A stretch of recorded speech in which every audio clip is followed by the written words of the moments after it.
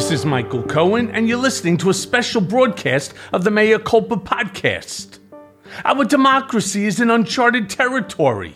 The people versus Donald Trump has been a long time coming.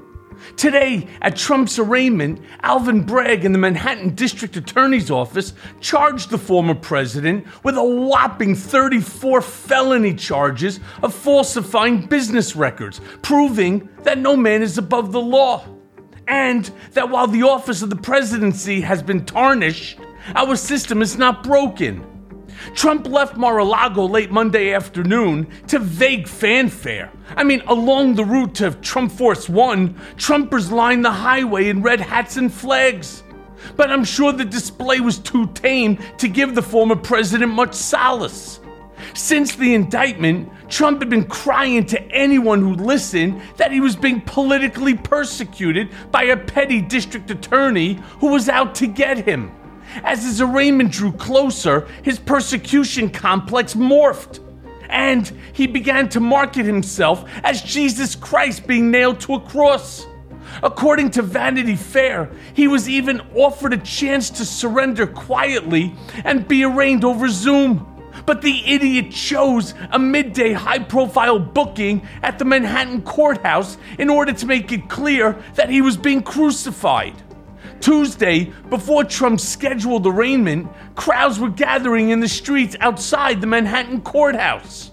And during an interview from her SUV, Marjorie Taylor Greene echoed the former president's claims, saying, and I quote, "Trump was joining some of the most amazing people in history, Nelson Mandela and Jesus Christ, who was arrested and murdered." Marge leaped out of her SUV to jeers of "lock her up," which was fitting since she was auditioning to run as Trump's vice president. The irony of Trump being indicted in New York isn't lost on those who really know him. The Trump team has been trying to frame his indictment as election interference, and it appears to have worked in the short term because they claim that they managed to raise $7 million in the last 2 days. So I guess victimization pays. But don't read anything into his surge in the polls, because thus far, he's the only one that's running. After Marjorie Taylor Greene came and went, Trump threw a fist in the air and his motorcade left Trump Tower. There were reportedly as many as 35,000 officers, New York's finest, ready to be deployed should they be needed. Luckily, they weren't needed at all. Though there was a massive Secret Service present. From his SUV, Trump wrote on Truth Social, and I quote, "This is surreal." He emerged at the courthouse looking serious, his hair white. He didn't have his mugshot taken, and no cameras were admitted into the courtroom as requested by the Trump team.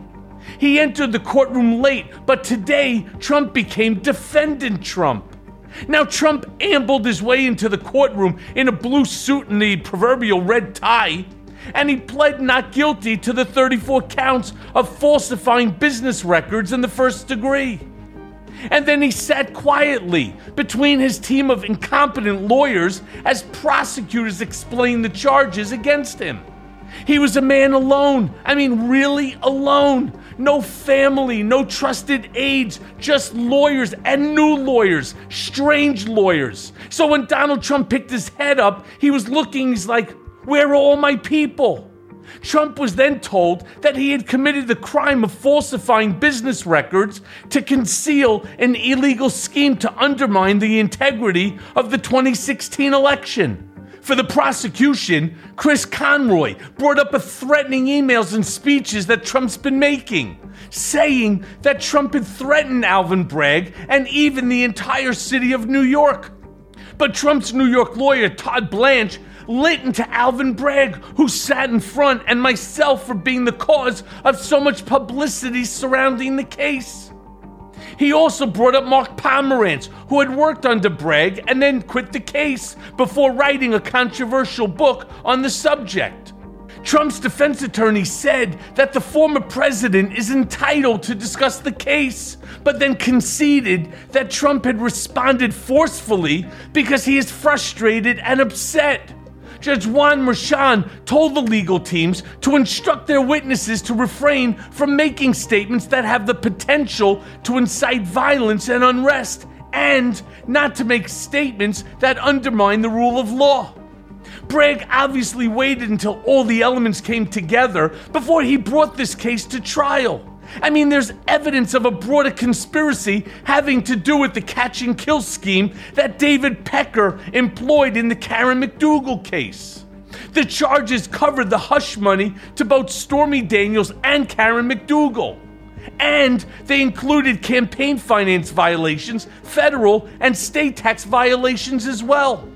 Merchan set the next in-person hearing for December 4th, while the prosecution said that it was hoping to go to trial in January of next year, just about the time of the Iowa caucuses, where Trump is competing as a presidential candidate. Trump's lawyers suggested that they would seek to waive his right to appear at the December 4th hearing, citing the great expense to the city and security concerns involved with having him appear in court. Merchan acknowledged that Tuesday had been a huge ordeal for everyone involved, but that he still expected all defendants to appear in court, including high-profile ones. I mean, then Trump departed New York en route to Florida late Tuesday afternoon, as Alvin Bragg was making his statements.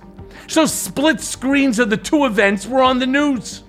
One reporter saying it's like one man is taking a stand while the other is scurrying away. Now, Trump is scheduled to give remarks addressing the charges at his Mar-a-Lago club later this evening, and as I'm sure he's going to do, he's going to bitch and complain and moan and say he's the victim, and of course he's going to continue, regardless of what Merchan said, to attack the district attorney, to attack me, to attack the prosecutors, to attack anyone that he deems to be a threat. I promise you, this was done before his speech, so I'm sure I'm going to be right. But most importantly, and as always, thanks for listening.